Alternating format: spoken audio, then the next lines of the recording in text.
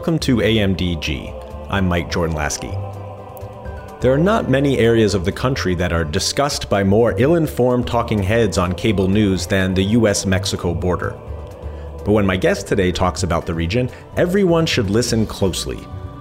Father Sean Carroll is a Jesuit priest and the executive director of the Kino Border Initiative, where he has worked for the past 11 years.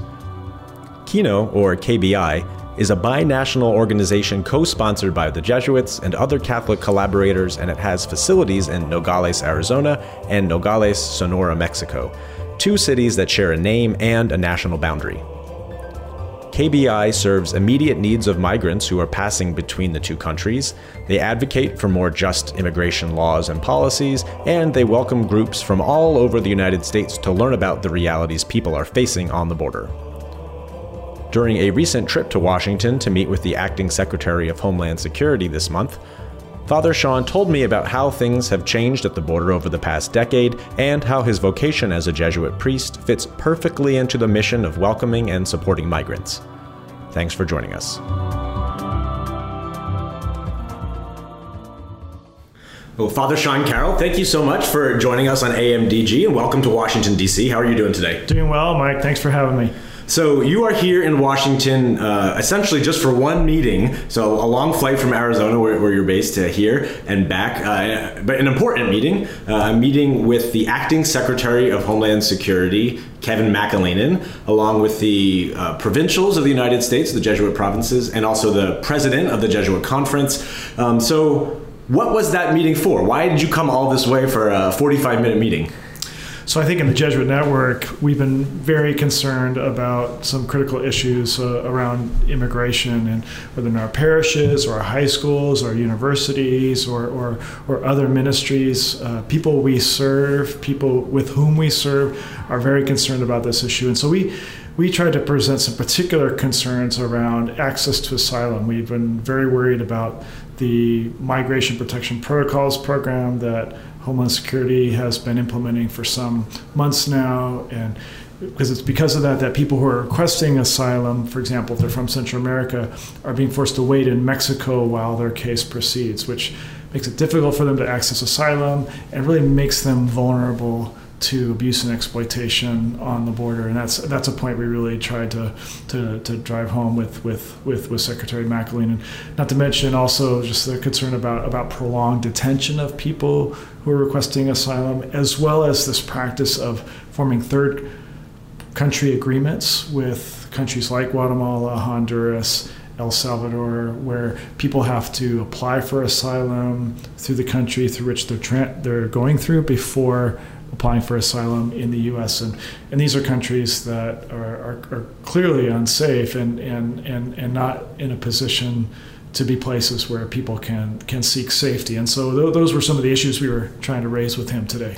Yeah, and I want to talk a little bit about that meeting itself with the acting secretary. But first, maybe a little background about why you are here for that specifically with the provincials. Again, representing a Jesuit ministry, a work that's right there on the U.S. Mexico. Because we're right there on the border. I mean, we have. I mean, I think of one person in particular who we served who was sent back to Mexico because of the MPP program and was assaulted and was just very, very vulnerable. And so these are concerns we've witnessed firsthand, and also just hearing stories from Hondurans and Guatemalans just about the unstable and insecure situations that they're fleeing. One thing I had the opportunity to talk about as well with him and his staff was a concern about we call wrongful removals. So when people have crossed the border without documents, Border Patrol detains them. They express fear of return, and Border Patrol, instead of referring them to the credible fear interview,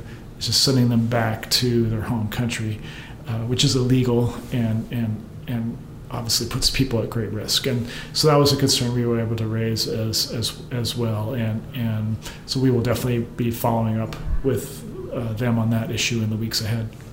In some ways, it's a very difficult conversation because there are major concerns about how the current administration is handling asylum seekers, larger questions of migration. Obviously, some big hot button issues have been in the news, and again, Jesuits representing communities in which they serve, in which they, especially I think yourself, seeing some of those policies lived out in the real world, that they're not just political decisions, but they have real impacts on real people. So was there a feeling of tension in the meeting? What we were really trying to do, we were trying to raise these concerns, but I think on a deeper level, we were trying to humanize this issue for him.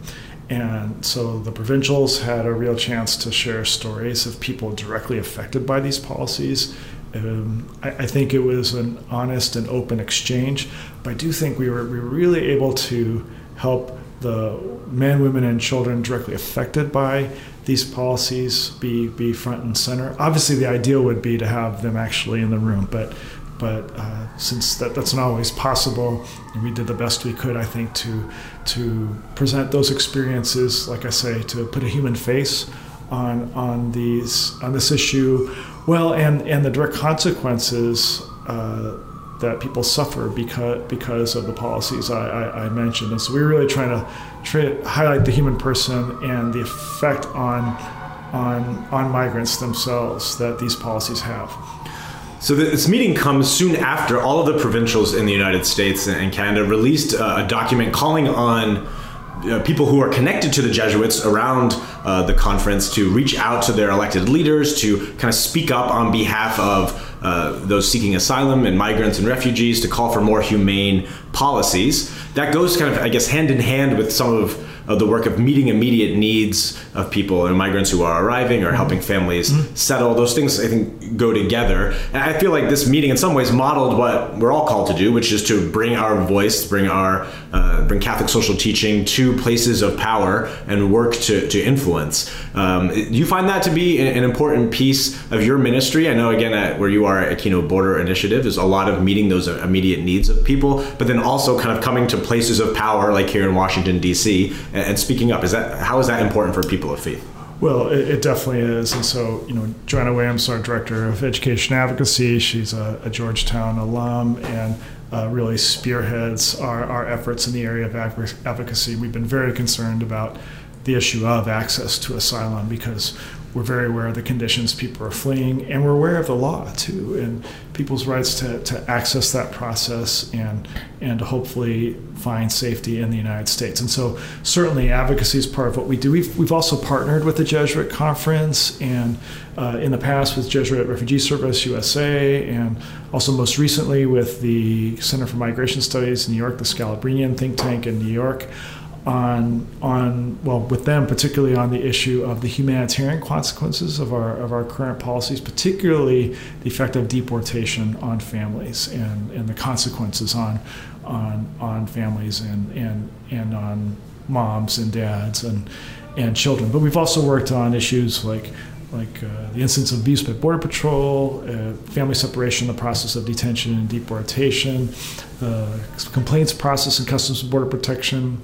Our feeling there is that if we're able to improve the complaints process in CBP, there can be more accountability. If there's more accountability, then that will lower the incidence of abuse against migrants. And so definitely we recognize how critical and important it is to reach out to people to provide for their humanitarian needs, but we also recognize the critical importance of addressing policies that cause that suffering so that human dignity is respected. And we do that also through our educational activities, really trying to raise awareness for the people who take part in those activities, whether it's through presentations or immersion experiences. So you described one of the main goals of the meeting today was to humanize this, again, sometimes political issue that doesn't have that human face when we see it in the news. And so I think you are kind of tasked in some ways of doing that, since you are coming right from the border, right from where kind of almost ground zero of this crisis right now. Mm-hmm. And so what are some of the things that you shared or would have shared if you had more time? What are some of the things you're seeing in your day-to-day on the U.S.-Mexico border? Sure. Well, what I shared with the secretary were a couple stories. One was about a woman and her daughter. We served who, I think I might have mentioned it, but was sent back to Mexico under the MPP policy and was immediately assaulted. And then she obviously felt totally unsafe in Tijuana. And so then, and she's from El Salvador, she and her daughter, and so went to Nogales, Arizona, presented there at the port of entry. She was detained for months, sent back to Mexico again. It was on the streets of Nogales, Sonora. We had the opportunity to serve and care for her in our shelter for women and children. But it was really just trying to highlight the vulnerability that she and many migrants experience because of this policy. And then I talked about a woman who had a daughter and 2 sons who had crossed the border without documents, was detained by Border Patrol, expressed fear of return to Mexico, and basically the agent didn't believe her, accused her of lying. She was told that if she came back, that she'd be separated from her family, and then was wrongfully removed from the U.S. And then when she was wrongfully removed and sent back to Mexico, she was kidnapped, escaped, but continues to be in danger. And so, again, trying to help the Secretary recognize that these policies have a direct impact on vulnerable men, women, and children, and the importance that their human dignity be respected. So what is a typical day like? Maybe there's not a typical day, but what are the things that are happening there, just for listeners who might not be aware of some of the things that you're doing? Sure. Well, we're binational. We're on the U.S.-Mexican border. We're in Nogales, Arizona, and Nogales, Sonora, Mexico. Both cities have the same name. We really try to work in those 3 areas as much as possible: humanitarian aid, education, research, advocacy. Do it in a binational way.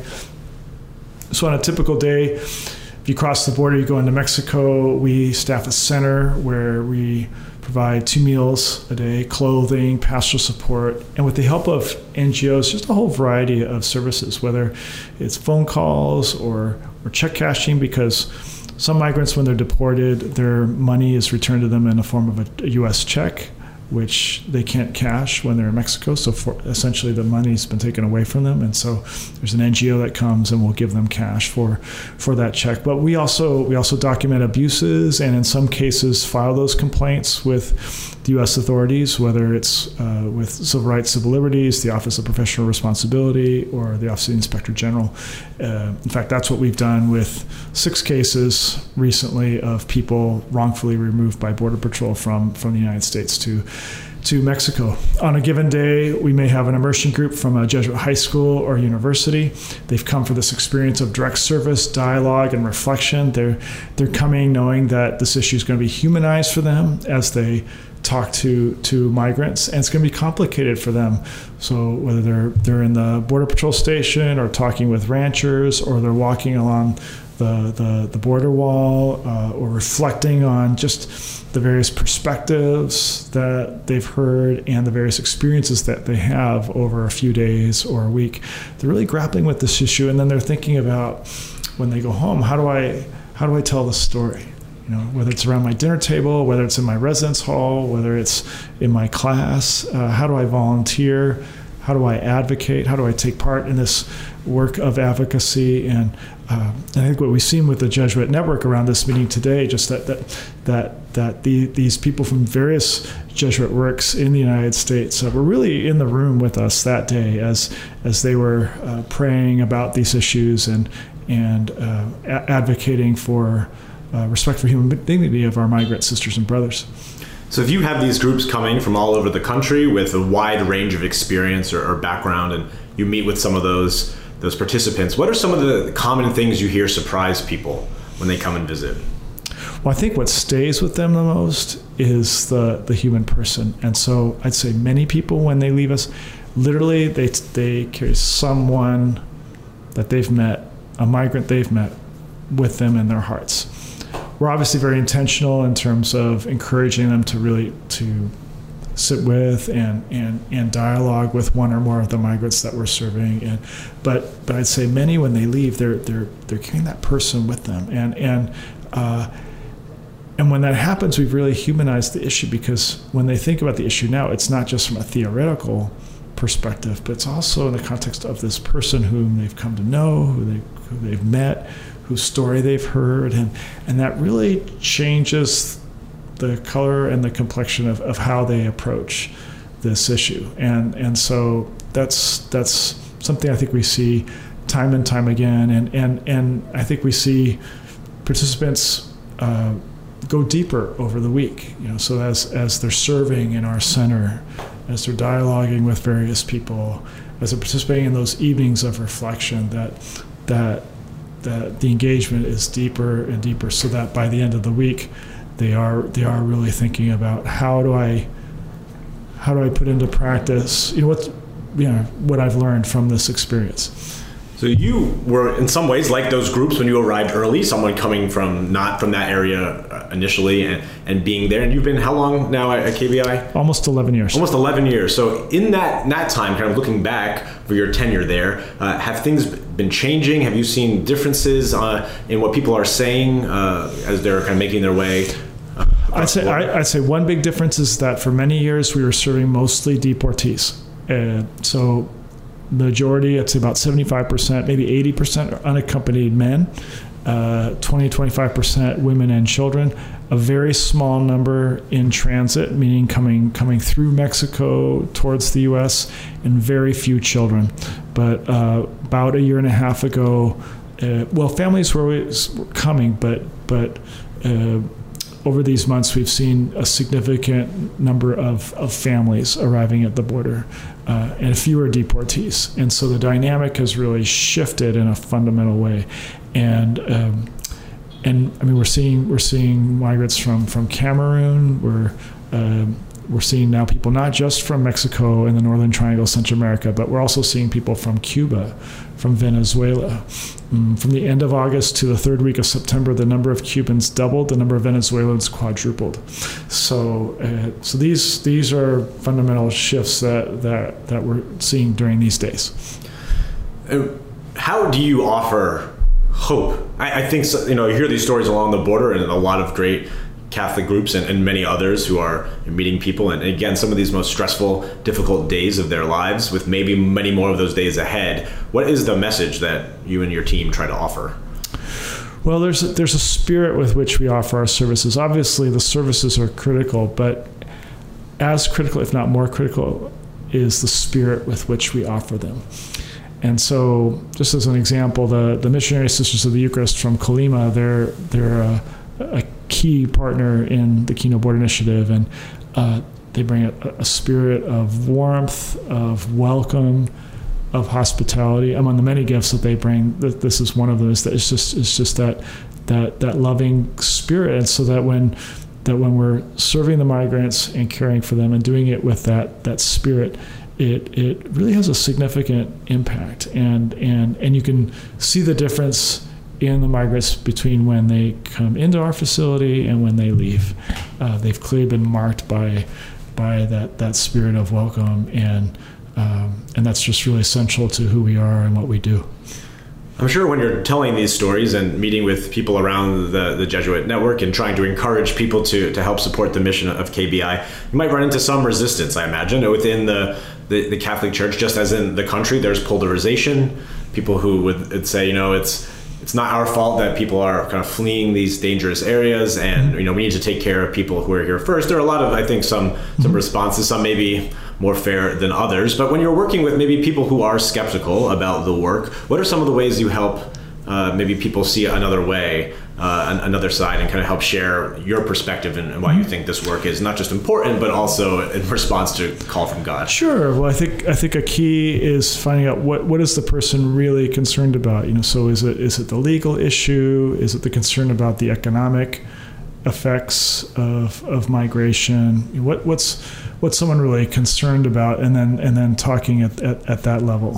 I think that's important. I think people highlight real concerns.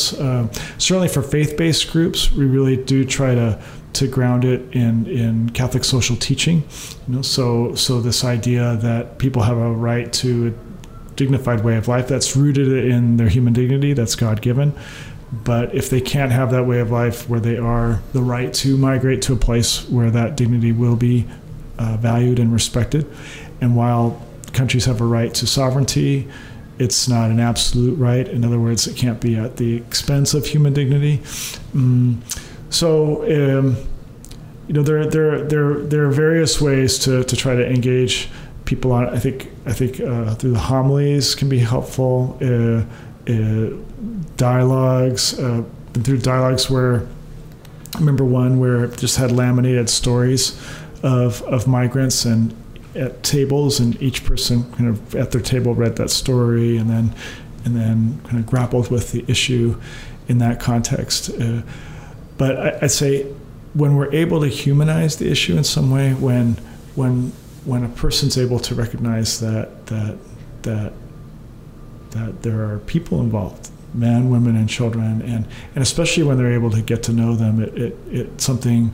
I think there's a shift that happens. I think some years ago we had someone come to volunteer from Arizona, and they were kind of skeptical, right? And so they found themselves washing dishes next to a migrant, and they had that interaction, and that person from Arizona went back really, really different. I mean, he just felt like, it was just clear that his perspective had shifted, and it was simply from that interaction. And so how do we facilitate that? How do we and do that in creative ways? So Pope Francis's campaign, Share the Journey, through Caritas Internationalis, I think is a powerful way the church is trying to do that, which includes having a website with just photos of a whole variety of migrants. And when you click on each photo, there's that migrant story. So I think these are all ways of trying to humanize the issue, and which is just a critical part of, I think, helping people grapple with and engage more deeply on this issue. So you have, those strong personal stories, which, again, visitors to KBI would have a chance to learn some of those, hear those stories, and then connecting through faith reflection, theological reflection, thinking about Jesus, who, the Gospel of Matthew says, "And you welcome a stranger, that's me," and making that a pretty clear and important part of our faith. And I just kind of love that sense, that idea that our faith calls us to act in this way that might be countercultural or take us into some difficult places. I'm interested in your own vocation. So again, come to the Society of Jesus and enter as clearly a person of deep faith and ordained priest, but who also sees the strong connection between that vocation and this work. So could you just talk a little bit about your own vocational story, and how did you find the Jesuits and find your way to what you're doing now? Sure. So I met the Jesuits in college, Russ Rohde in particular, who was working at the Newman Center at Stanford University, and changed my life. He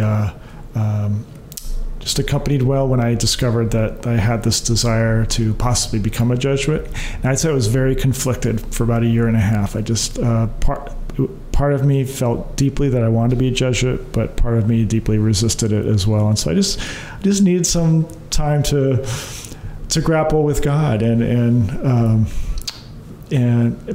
fortunately through that process, just came to see quite clearly that I was being called to be a Jesuit, and so applied and was fortunately accepted. And then once I entered, I had a really fundamental experience during novitiate, which was going to the House of the Poor in Tijuana, which involved going to San Diego to bring donations back, but also just to help with various needs in the casa. And for me, the issue was really humanized. So meeting a woman from Durango and her 4 kids, and her husband was working in the U.S. and they'd been living on the streets for 3 months, and the casa helping to find a place for them and moving furniture in for them. But getting to know her and was really transformative for me. To have a sense of what she had suffered and experienced, and that sense of solidarity, that sense of we have this common humanity, and why has she gone through these experiences? What are the causes of that? And so it led me to I think a deeper engagement on the issue of immigration, and so much so that eventually, when I was ordained, ended up working, at 2 parishes with immigrant communities, St. Patrick's in West Oakland, which was predominantly African American and Latino, but also at Dolores Mission, which has a very large immigrant community, and really being part of the efforts to serve them and to work on comprehensive immigration reform, and it was really in a province role as assistant for Pastoral Ministries that I ended up working at Kino, because I was part of what we call the needs assessment that led to the establishment of in the beginning, really, of the Kino Border Initiative. And I've had the chance for these almost 11 years to work in this project. And so it's I think my desire to work on this issue of immigration has been long-standing, and just never imagined it would have taken this form. But as Francis says, God is the God of surprises, and when we're open to God, and God can surprise us, and God can do amazing things, and that's certainly what I've witnessed and experienced in the Kino Border Initiative all these years. So a few years ago, you wrote about your journey to Kino in America Magazine. I'm going to read you some of your words and see if you remember them. You wrote this: "My Jesuit provincial superior had asked if I would be interested in being the director of the Kino Border Initiative, a new binational migrant ministry on the border focused on humanitarian assistance to migrants. Being an obedient and faithful Jesuit, I told him no." Yeah. So do you remember that? Tongue in cheek. Yes, I do remember that very well. And so. Yeah, and partly by way of saying that, yeah, I mean, certainly obedience has been an area of growth for me over the years, but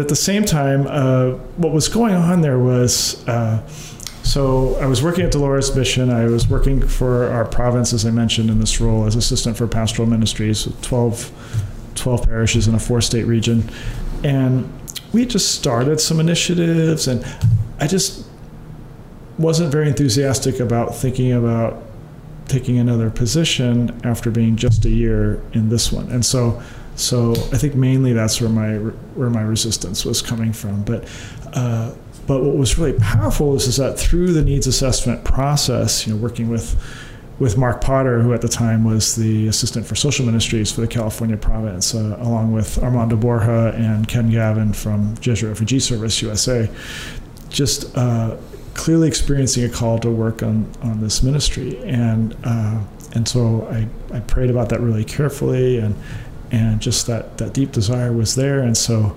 I manifested that to my provincial John McGarry, and fortunately he missioned me there. So in that time, what would you say, kind of looking back, have been some of your greatest joys and also maybe some of the deepest challenges?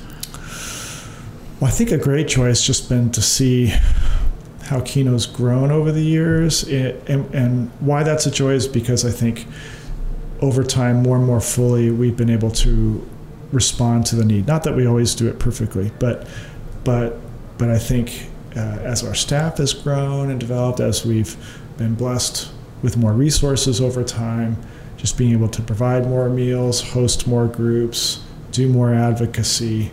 I think just to see our increased impact over time and in a binational fashion, I think has been just a tremendous joy and blessing. I think for me, one of the fortunate parts of being the director of KBI is really being able to see what we're doing at that level and from that place and from that perspective, and so the impact is really phenomenal. And so that just brings me great joy.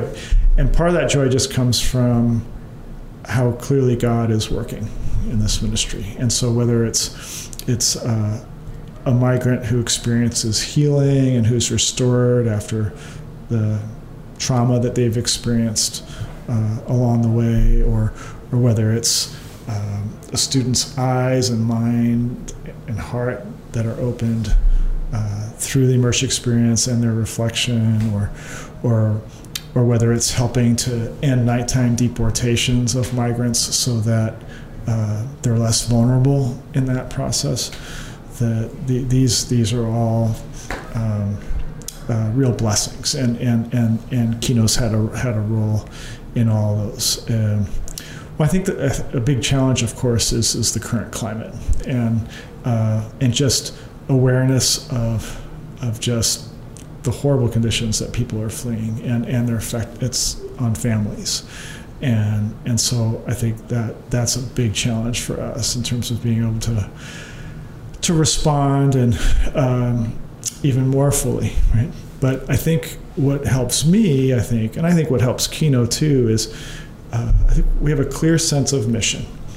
Be a humanizing presence, foster binational solidarity on this issue through humanitarian education, research advocacy. And really it's a walk of trust. And so it's the sense that if we're faithful to our mission, we're being faithful to what God is asking us to do. And it's not just a one-time ask, but it's an ongoing ask. It's an ongoing process that if we're faithful to that ongoing call and discerning of it, which can shift over time, then we trust that it's part of this bigger project of God that God is doing. And can't always see the results of it. Can't always see exactly where it's going. But I think we have a real act of trust in knowing that God is at work and that in the end justice will reign and hopefully we've had some role to play in that. Well, Father Sean Carroll, I can't imagine a better way to wrap up our conversation than that, and that call to hope. And I pray for you and for your ongoing ministry, and hope that those around the Jesuit network and beyond can support, whether it's KBI or in their own ways and ways of welcoming migrants. So thank you again for your ministry and for being here and for bringing that message and those stories to this place of power in Washington this week. Thank you, Mike.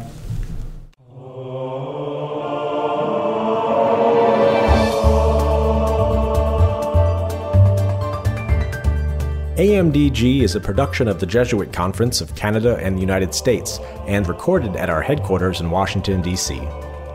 The show is edited by Marcus Bleach. Our theme music is by Kevin Lasky. The Jesuit Conference communications team is Marcus Bleach, Eric Clayton, Doris Sump, Megan Leach, Becky Sindelar, and me, Mike Jordan Lasky. Connect with the Jesuits online at jesuits.org, on Twitter at Jesuit News, Instagram at We Are the Jesuits, and Facebook.com/Jesuits. If you or someone you know might be called to discern a vocation to the Jesuits, connect with a Jesuit vocation promoter at beajesuit.org. Drop us an email with questions or comments at media@jesuits.org. You can subscribe to the show on iTunes, Spotify, or wherever you listen to podcasts. And as St. Ignatius of Loyola may or may not have said, go and set the world on fire.